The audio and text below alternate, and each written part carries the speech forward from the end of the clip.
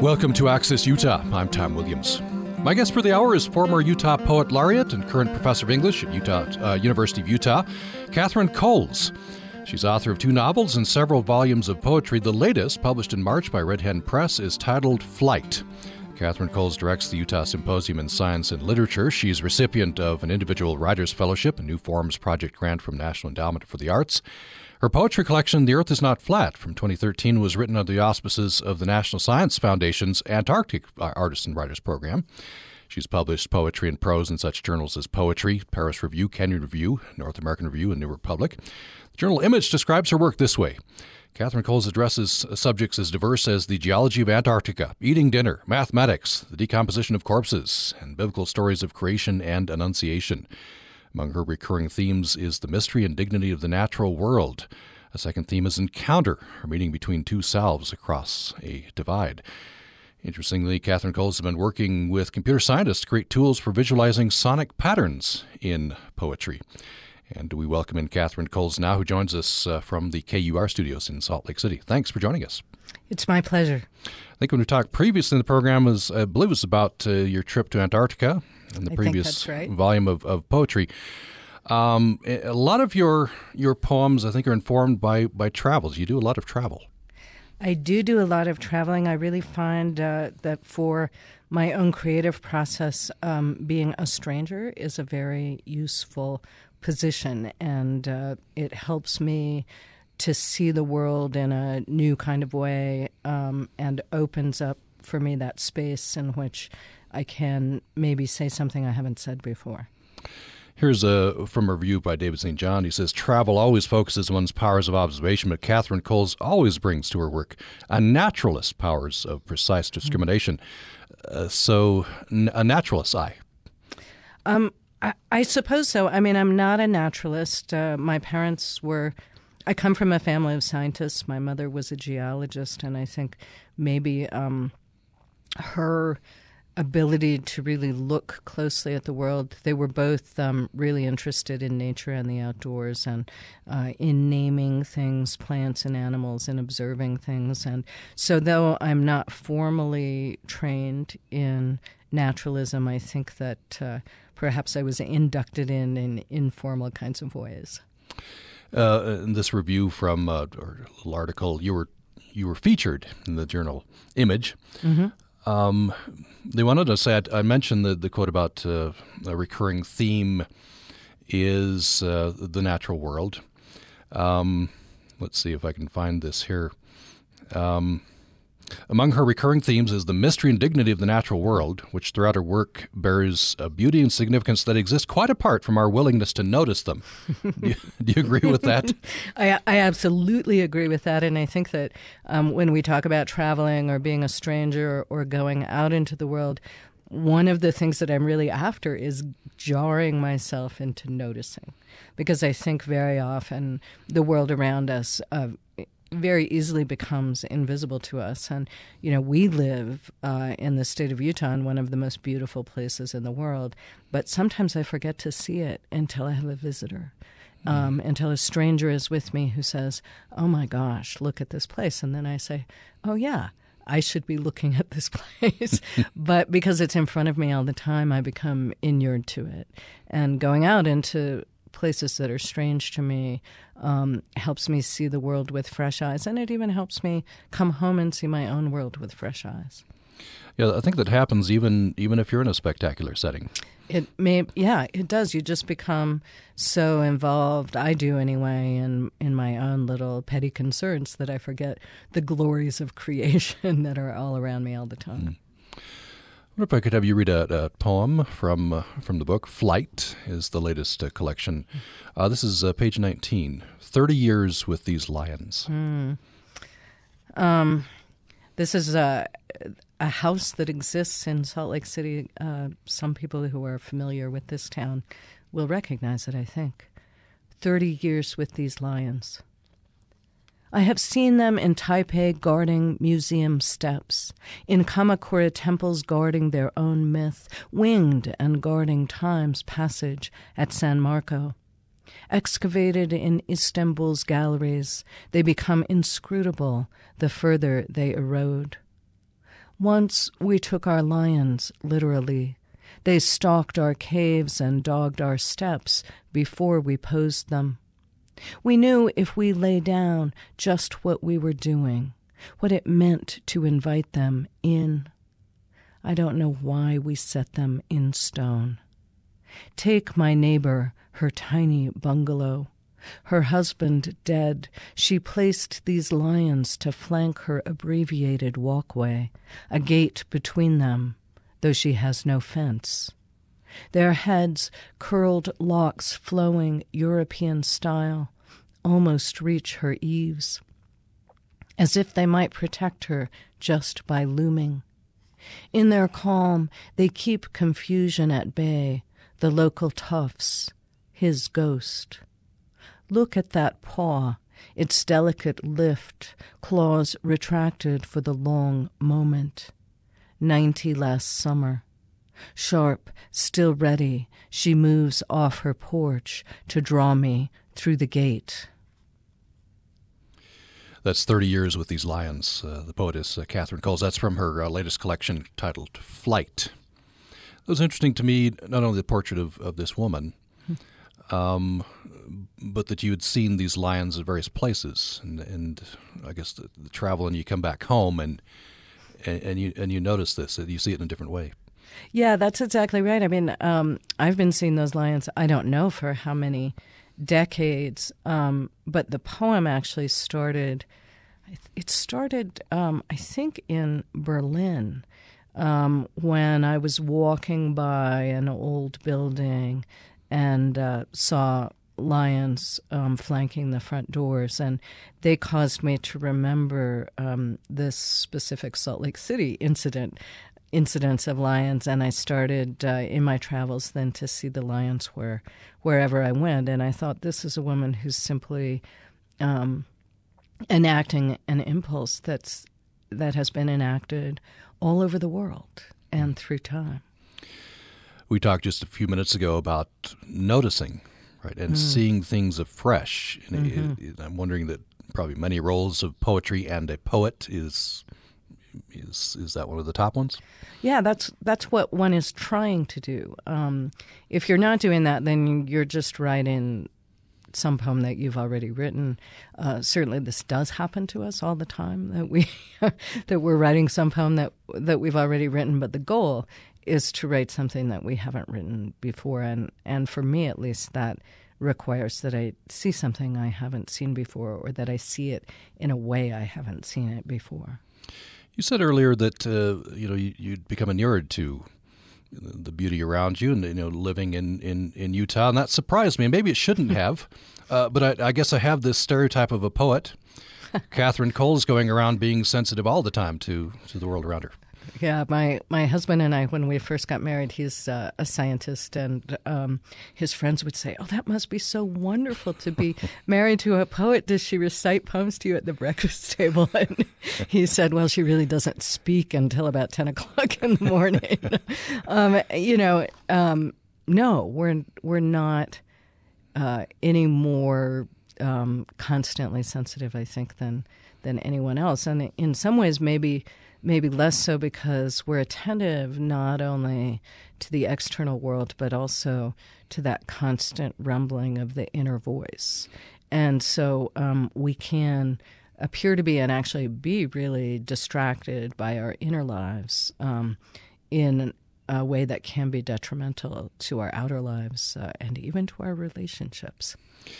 You mentioned your husband is a scientist. You've done a lot of work, thinking about the interaction between science and the arts. Mm-hmm.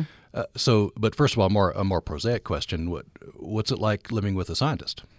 It's really wonderful living with a scientist, partly because I can ask him questions about the way the world works, and sometimes I'm really happy with his answers, and sometimes I'm a little disappointed. Early in our marriage, I had written a poem relying on astrophysics, particle physics, and his training is in physics, and so I was asking him about the behavior, I think it was of higher dimensions, and I wasn't happy with his response because I'd already written the poem as if higher dimensions operated in one way, and he told me that they operated in a different way.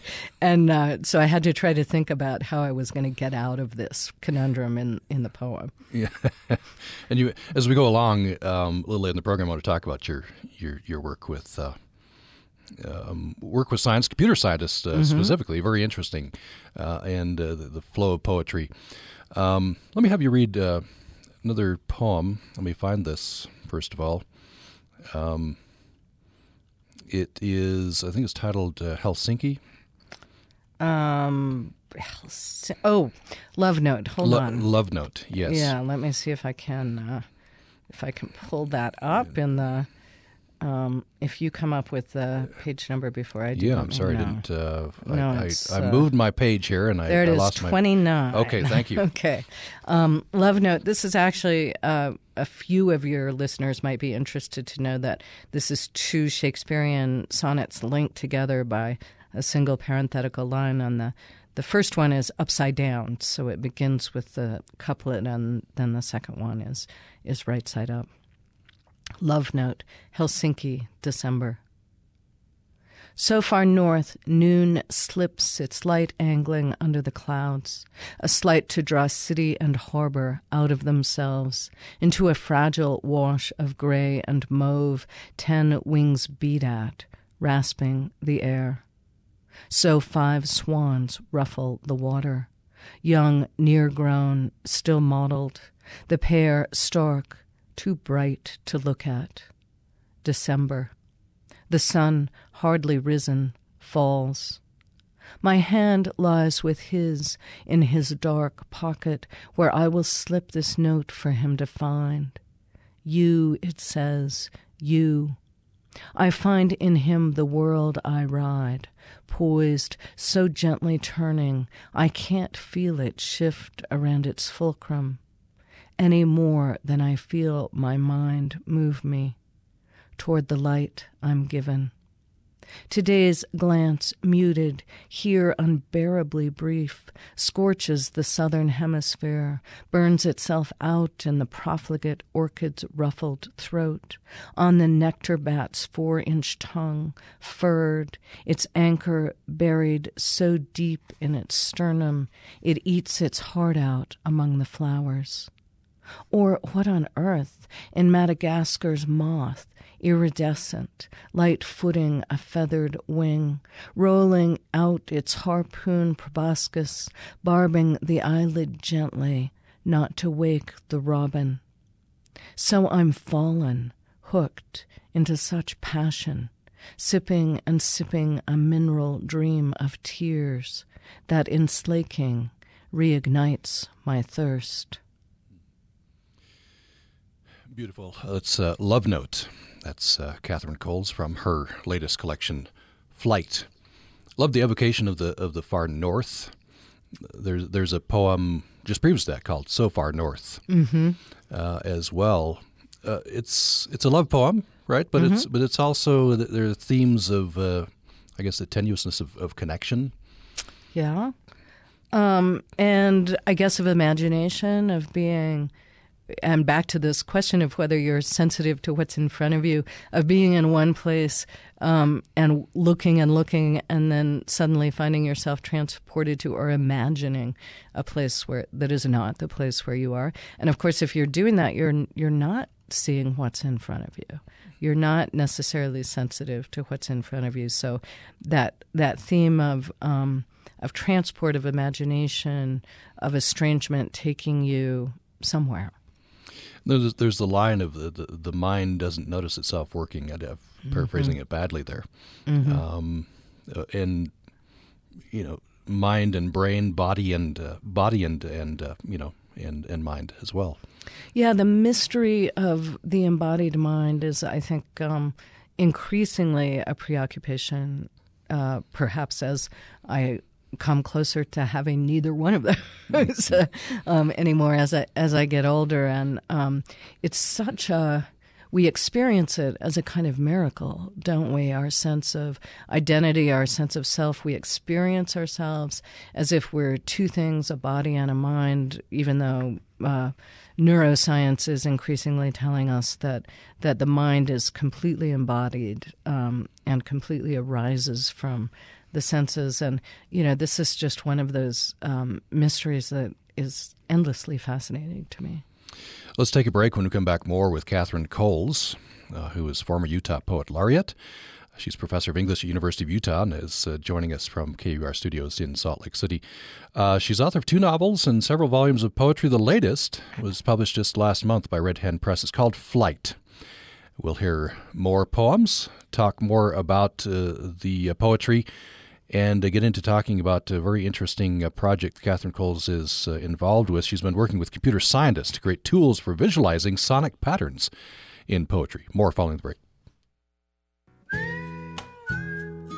This is Brian Erickson in Bringing More to Life.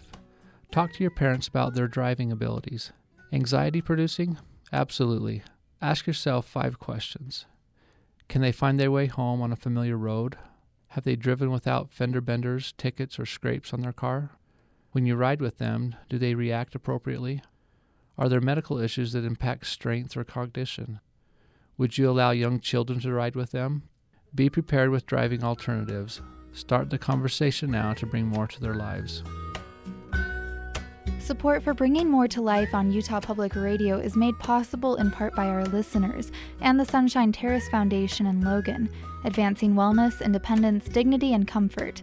Information at sunshineterrace.com.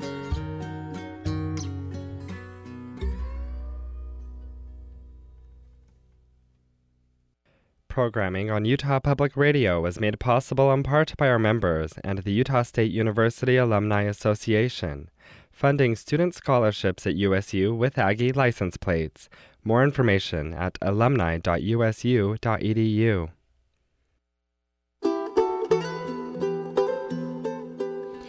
Thanks for joining me for Access Utah. I'm Tom Williams. Very pleased to have with me for the hour former Utah Poet Laureate and current professor of English at University of Utah, Katharine Coles. She's author of several volumes of poetry, along with 2 novels. The latest volume of poetry is Flight. And her themes include the mystery and dignity of the natural world, also encounter, meeting of 2 selves across a divide. And she's written as subjects as diverse as geology of Antarctica, eating dinner, mathematics, decomposition of corpses, biblical stories of creation and Annunciation. And we'll talk a little later in the program about her interesting project working with computer scientists to create tools for visualizing sonic patterns in poetry. You're welcome to join this conversation if you would like at 1-800-826-1495. Or you can shoot an email to me at upraccess@gmail.com, upraccess@gmail.com. Katharine Coles, I'd like to return to travel, and I liked very much your poem about Pompeii. I wonder if you could read that to us. At Pompeii, it's called, page 21. Great, here it is. At Pompeii. Thunder gathers. Off-season, the place almost empty, but for the guide who knows too much for his little clutch of tourists and me. As usual, I don't want to listen, except when that bird sings. And that one. I go in every little room until I'm left behind. What have I heard about wind's fickleness? This wind could be blowing from the farthest reaches of sky. It's so persistent. A pair of lizards flickers by, brilliant green, one chasing, then the other. From everywhere I see the mountain in its shift of clouds. Roads intact, another room. Someone knows every rock when they all come down. Where they fall, they look like any graveyard, so I don't know the graveyard when I see it, also ruined. Those lizards, was it love or play? In this dark corner, a painted bird glows and glows. Crimson stroke, blue feather, tail spirited open. That singing. All day I'm living on the skins of my eyes.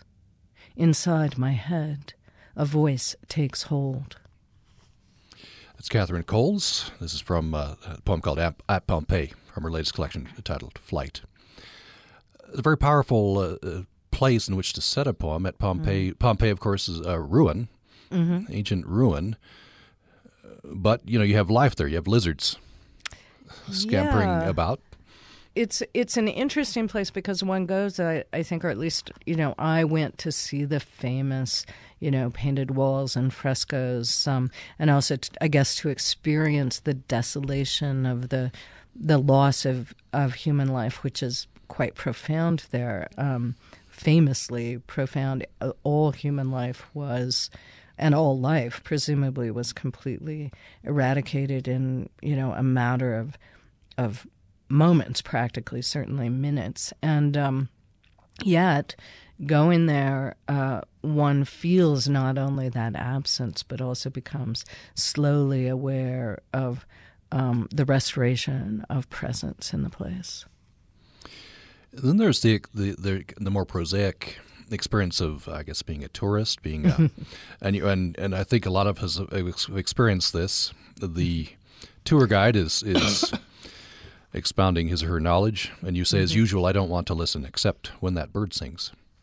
Right, and in fact, the tour guide in this case, and also there's an overheard tour guide in the next poem, which is the ruins down the road, Herculaneum. But I don't actually really use tour guides unless I'm required to. Both of these tour guides are overheard by somebody who's just trying to find a little bit of solitude. But of course, in these profound places, there is no solitude. There are little clutches of tourists everywhere, and so one can't really pretend to be different or alone, or that poet wandering around being sensitive in solitary splendor to the universe. And, every once in a while, one does learn something that one wanted to know even from the tour guide. But really, again, what I'm looking for is that experience of the encounter and that awareness of some sort of presence beyond my own presence in the place. Have you always traveled? When I was a child, most of my travel was within the United States and with my parents who were outdoors people. And so we did a lot of hiking, climbing, river running, and then, road trips, long car trips to visit family in the Midwest and in the East. I didn't really do a lot of travel on my own until I was in graduate school. I knocked around the Greek islands with a backpack full of books by Homer and Sappho that I had to read for my PhD exams.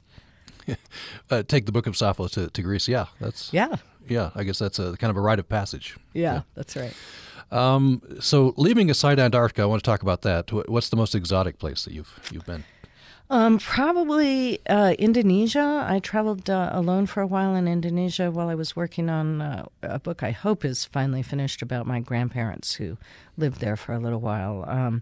And in pursuing the same book, I also went up the Amazon and traveled to Cuba, which now is open or opening to everybody, but at the time was not so open. Can we talk about that a little bit parenthetically? Sure. I read a paragraph that you wrote in this issue of Image that I've been referencing. Sounds like your grandparents, fascinating people, fascinating history. Yeah, my grandfather was a geologist. It was kind of the family industry, geology, and he became an explorer for Standard Oil and eventually became the chief geologist and head of exploration. And he took my grandmother all over the world. They lived in Indonesia and Cuba and Costa Rica. He would be out in the jungle macheting his way through the underbrush with leeches clinging to his body, and she would be in the colonial cities having flirtations and even affairs with diplomats and early pilots, people like that. Was there I think there's a journal, is there? Yes, many, many journals by both of them, and also thousands of pages of letters. So that's even apart from the travel, that's quite the adventure. It was quite the adventure, and it took me, as I said, I hope the book is finished, but I've finished it several times before and then discovered that it's not finished. It took me about 15 years. First of all, to get everything down. At one point, it was 2,000 pages long, and then to cut it down to a manageable length. Mm-hmm. Now, you say several times you've thought it was done. How do you know? I'm not sure you really know for sure. Auden said about poems that they're never finished, merely abandoned.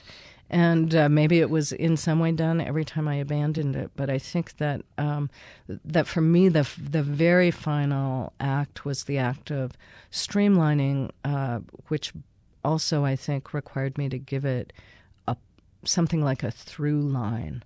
And to really focus it, because their lives were so interesting that at first I wanted to put everything in. And I didn't want to necessarily have to be responsible to some arc or shape, but finally, in order to make it a book, that's what I had to do. Mm-hmm. It's just from this paragraph I've been reading, or I am reading right now. It's a poignant story, especially with your grandmother. They both started out as geologists, right? Mm-hmm. But I guess because of the times, mm-hmm. your grandfather was able to pursue a career and your grandmother wasn't. Yeah, I think when they got married, they both fantasized that they would be in the field together.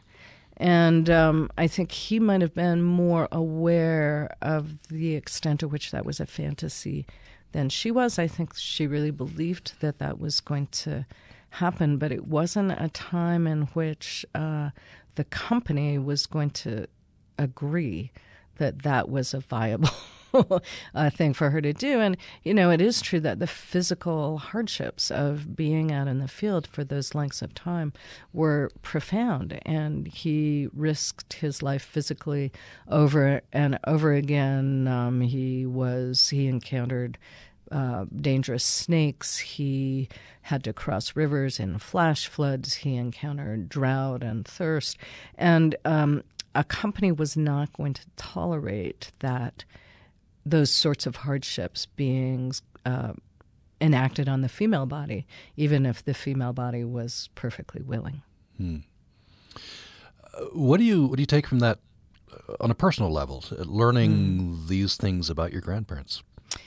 Well, first of all, I understand that I am a tragic falling off from a more heroic age than this one. But I also, I think that reading those materials and coming to understand her a little bit better, and also coming to understand the situation in which my mother grew up, and I also came to understand my great-grandmother a little bit better. And one thing that I realized is that I've come from a long line of women who were quite brilliant and in some way or another were thwarted by the world in which they lived. And my mother was able to overcome the thwarting of that world in a way that her predecessors were not able to. But I really learned something about the kind of character that I have and how I needed to, if I possibly could, maximize my own chances for happiness by maximizing my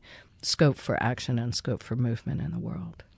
If you just joined us, we're talking with Katharine Coles, who's professor of English at University of Utah. She's a former Utah Poet Laureate. Her latest collection of poems is titled Flight. So I want to go to Antarctica. We talked a bit about this. It's fascinating. I guess, had you wanted to go before? Was that an ambition of yours?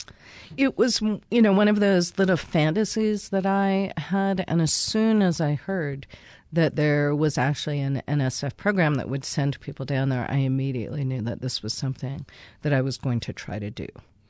Now, this was under the National Science Foundation, which doesn't seem to quite fit. Well, my husband, the scientist, claims that I'm the only person he knows who's 1 for 1 in terms of grant proposals with the National Science Foundation, or 100%. But no, you wouldn't necessarily have thought that I would be applying to the National Science Foundation for anything.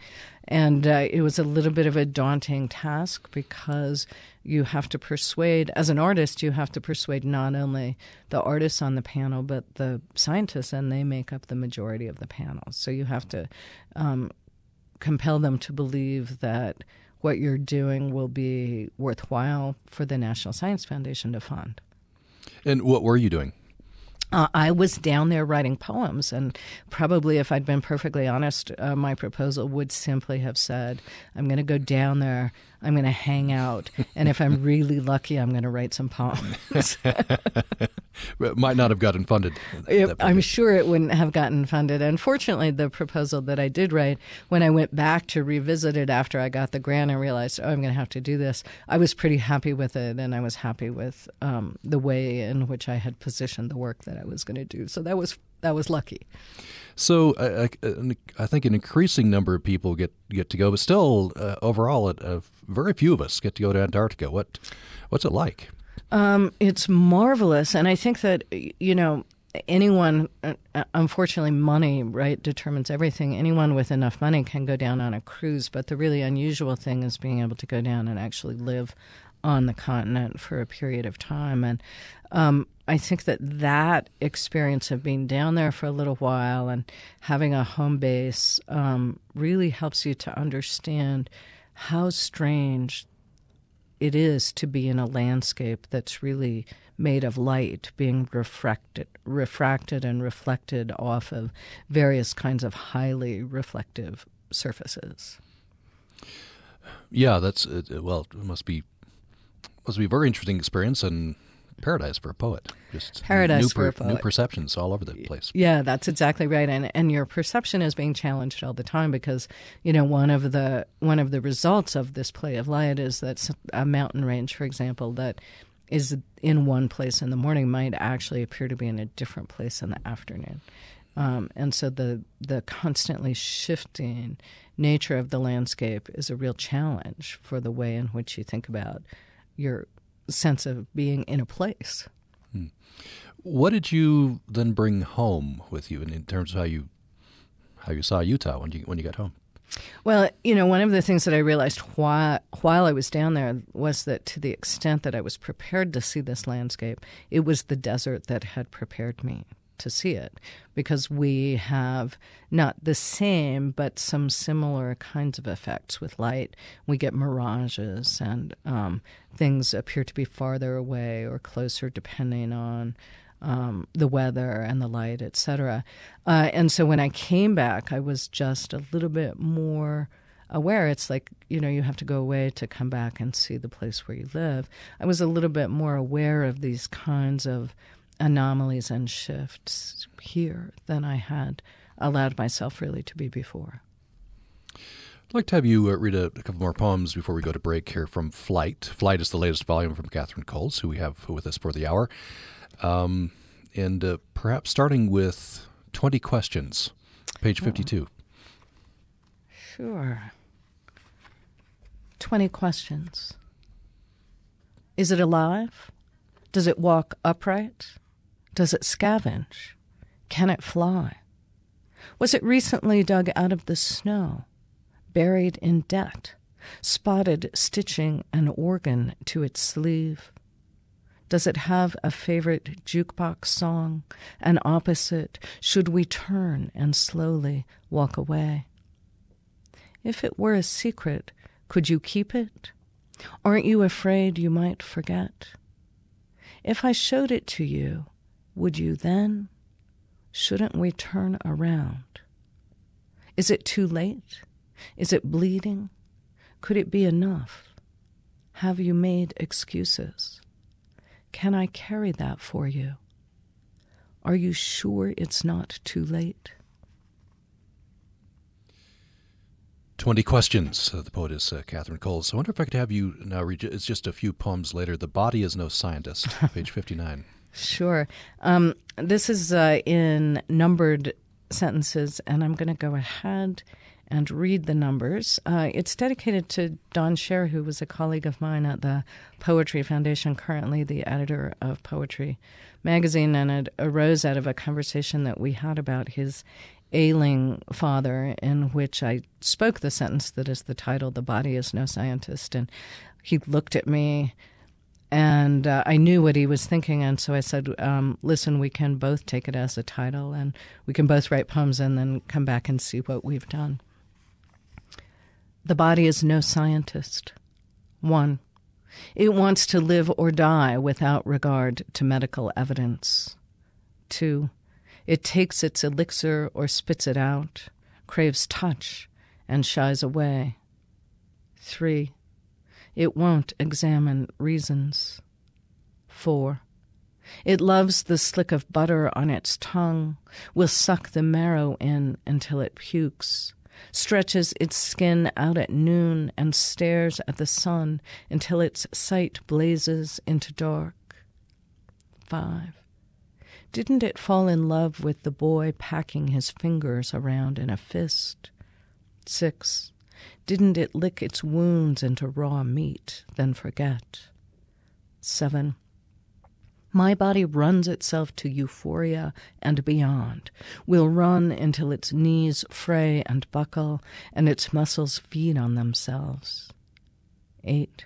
The clock ticks as if the body attended. 9. Oh, it's petulant and spoiled and full of joy, a dumb, petted animal going gray. 10. Even drifting away from itself, lovely, it's no philosopher. 11. It never could count. The body is no scientist. The poet is Katharine Coles. This is her latest volume of poetry called Flight. This is from a point of view of outside the body, or, I guess the mind thinking about the body. Yeah. And thinking about the ways in which the body is not necessarily rational. The body wants what it wants, as the first line says, without regard to medical evidence. So the body might want to live even when it's been told it's going to die. It also might want to die, even when it's told that there's an opportunity to live. And that was what we were talking about, Don and I. He was frustrated with his father because he thought his father had given up too early. Oh, interesting. Yeah. Yeah.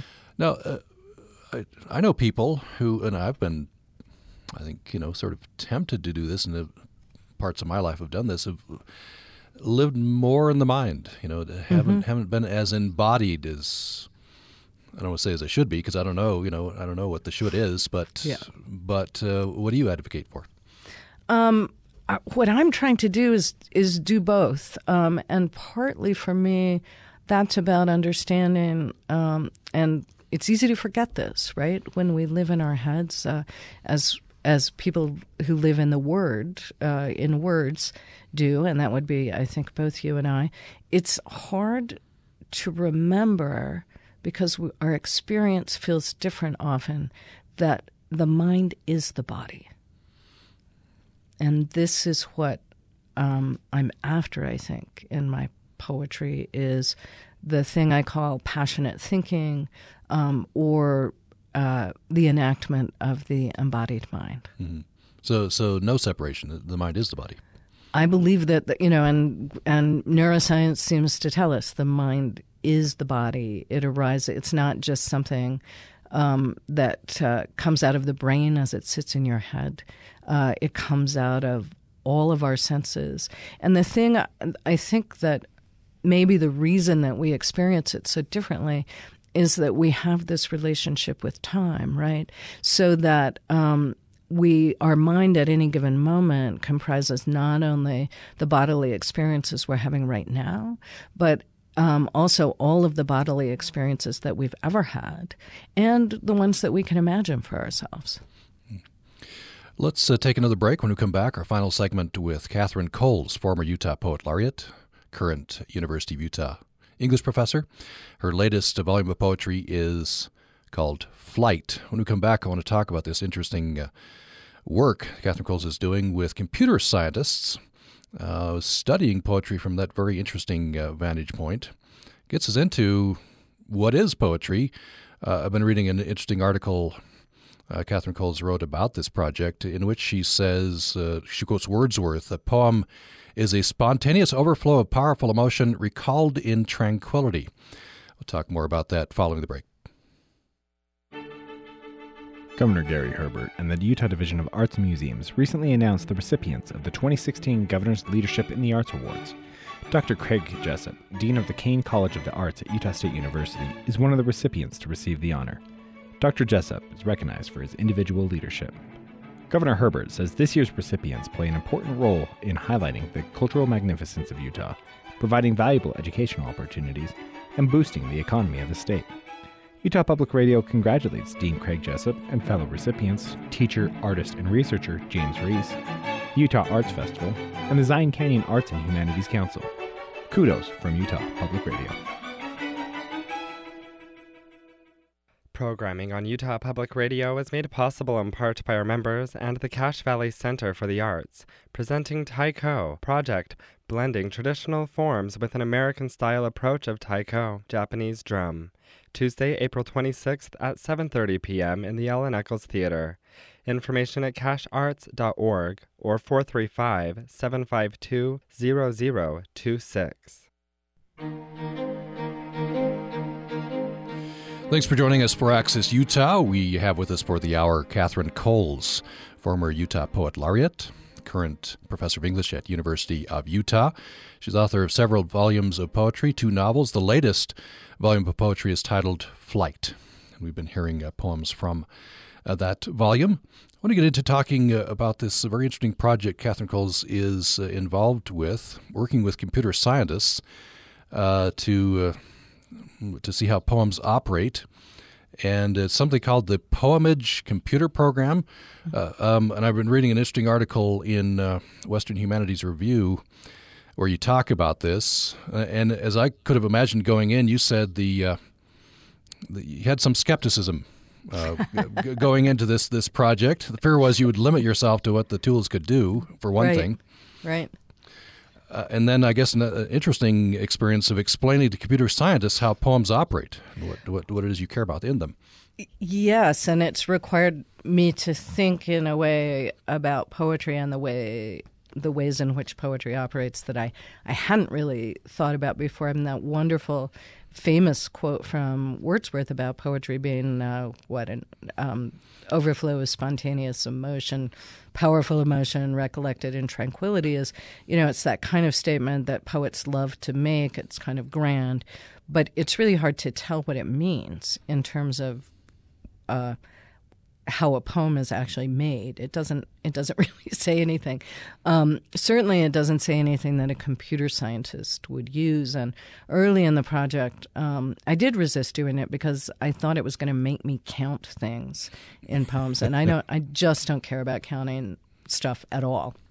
And so at first I declined the invitation and was finally persuaded. But there was the moment really early on in the project when a computer scientist stopped me as I was waxing very Wordsworthian about time and poetry and how it works. And he said, "So tell me, what is it exactly that you mean when you talk about time and poetry?" And I realized when I heard that word exactly that he actually meant exactly what did I mean when I talked about time and poetry. And that was really the beginning of the productive work that we did together, because the poet and I, Julie Gonnering Lane, who is my postdoctoral student, we then had to start thinking about how is time kept in poems.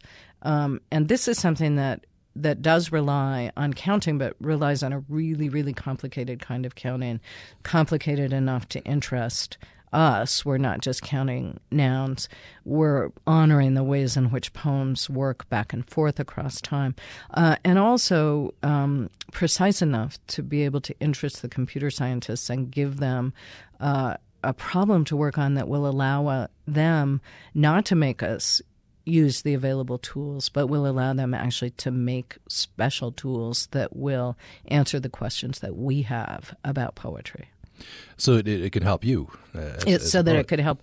Yeah, and the rule from the very beginning was that it has to help both teams. And in fact, for the Poemage tool, the brilliant young graduate student Nina McCurdy in computer science actually solved an open problem in computer science in order to trace the kinds of sonic relationships that Julie and I were asking them to let us trace.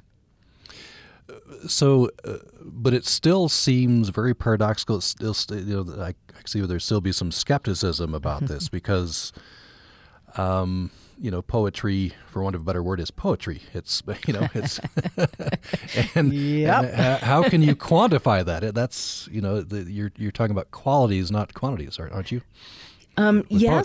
Yes, we're talking about qualities, not quantities. And, one of the answers to that question, and in fact, the people I know were incredibly skeptical when we were very first working on this and seem to be now kind of excited about what we've managed to come up with. And the reason is that one of the special qualities of our tool is that we required that it not replace the reader's interaction with a poem. Rather, the goal of the tool, instead of answering questions, is to open a questioning space and to allow the reader, armed with what information the tool has given, to go back to the poem and say new things about the poem that actually have nothing to do with quantification, even though it's quantification that opened the space for those kinds of questions to occur. One of the quotes from this article, you say, the paradox at the heart of poetic language is that it deploys maximum precision in service of maximum complexity. Right. Which I think that's a very good definition of what's going on with poems. How does this, working on this program, help you with that? Well, one of the things that it does is, we're trying to visualize sonic relationships in poems. And one of the questions that we would have had from the very beginning is, well, what new things are we going to learn when we're able to see how sound is operating in a poem at a glance instead of tracking it through ourselves? And one of my favorite examples of what can be learned comes from an experience Julie had when she put William Carlos Williams' poem, This Is Just to Say, through the program. And this is a poem that This is just to say that I have eaten the plums that you left in the icebox and that you were probably saving for supper. Forgive me, they were delicious. So sweet and so cold. And I'm sorry not to have that right at the tip of my brain, but I think that's pretty darn close. And, one of the things that we know that's operating behind that poem is that he had a really complicated relationship with his wife, and often a difficult one, and it involved infidelity on his part, et cetera, et cetera. So this note, there's a lot of force of the relationship in this note of apology that he's leaving on the fridge for her. When Julie put this poem through the tool and marked, she wanted to see all the sonic relationships all at once, which is something we call the beautiful mess, and it's really fun and wonderful. And what she noticed immediately was that there was only one word in the whole poem that had no sonic relationship with any other word, and that was the word you, which occurred right in the middle of the poem and only once. And it was one of those moments of, aha, whether Williams knew or not that he was isolating that word from everything else in the poem, that the fact that that word is isolated from everything else in the poem gives us just another little layer of meaning to think about in relation to what's going on thematically already in that poem. Yeah, it's very interesting work. We just have a couple minutes left to have you read another poem, or perhaps two if we have time. Certainly want to fit this in. It's called Passage. It's from page 76.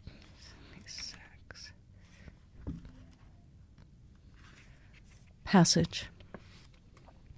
Afternoon, fall.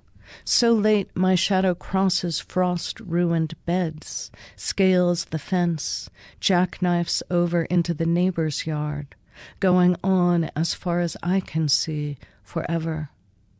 I recall this day began in sunlight, coffee brewing, promise of warmth. I passed under my own bare trees to get the news. Overhead, birds holding long flight off as late as they might opened their bodies one more time to let the song pass through. Beautiful. That's a poem called Passage, Katharine Coles, from her latest volume, Flight. Some elegiac mood there. Like I've seen impermanence. Mm-hmm. Beautiful, but taken from one day, from an everyday events. Going out to get the newspaper. Yeah. Yes. Yeah. We'll leave it there. We're out of time. Katharine Coles' latest volume of poetry is called Flight. She's former Utah Poet Laureate, current professor of English at University of Utah, and has joined us from the KUR studios in Salt Lake City. Katharine Coles, a pleasure. Thank you so much. Thank you. I enjoyed it. And thanks for listening to Access Utah.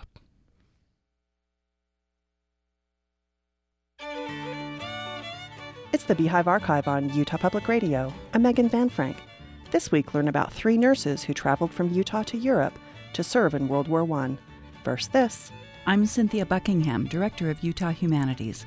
Beehive Archive is brought to you on Utah Public Radio by Utah Humanities with the generous support of the Lawrence T. and Janet T.D. Foundation. We are proud to partner with community organizations to tell Utah stories and hope you will tune in each week for the Beehive Archive. Welcome to the Beehive Archive, a 2-minute look at some of the most pivotal and peculiar events in Utah's history. As World War I intensified in Europe, so did the need for medical help. The Red Cross established base hospitals and field units throughout Europe and launched a major recruitment campaign for medical staff. As the United States entered the fray in 1917, the War Department aimed to enlist 25,000 nurses. There were 450 trained nurses in Utah that year, and 80 of them volunteered to leave for Europe to serve the war effort. One of these women was Myrtle Butler of Sanderville, Utah. She graduated from the LDS Hospital School of Nursing in 1917 and was working in Wyoming. When the Red Cross called for nurses, Myrtle signed up and was eventually assigned to a hospital in France. In December of 1918, she wrote, "Oh, what a joy it is to be of some service to those noble boys of Uncle Sam's." Maud Fitch of Eureka, Utah, was an ambulance driver in France. In her letters home, Maud describes driving through completely dark roads packed with advancing troops, coming upon towns that were destroyed by bombshells, and bribing traffic directors with cigarettes in order to get her ambulance through. Mabel Bedillon was assigned to Evacuation Hospital No. 1 and recounts that in one night alone, more than 800 wounded American soldiers were brought in. Due to the shortage of nurses, she was given the responsibility to care for 136 of them. Many of the other nurses prized souvenirs from the German patients, but Mabel wrote that, "Seeing our men wounded and dying is all I want to remember. I feel now as though I wouldn't give the smallest place in my trunk for anything off a prisoner." Myrtle, Maud, and Mabel journeyed to Europe to fulfill their duty as nurses and brought home unique experiences that advanced the nursing profession. Moreover, their service demonstrates the importance of women's contributions during World War I. This episode of the Beehive Archive was contributed by Heidi Tak. Sources and past episodes may be found at utahhumanities.org. For the Beehive Archive, a production of the Utah Humanities Council, I'm Megan Van Frank.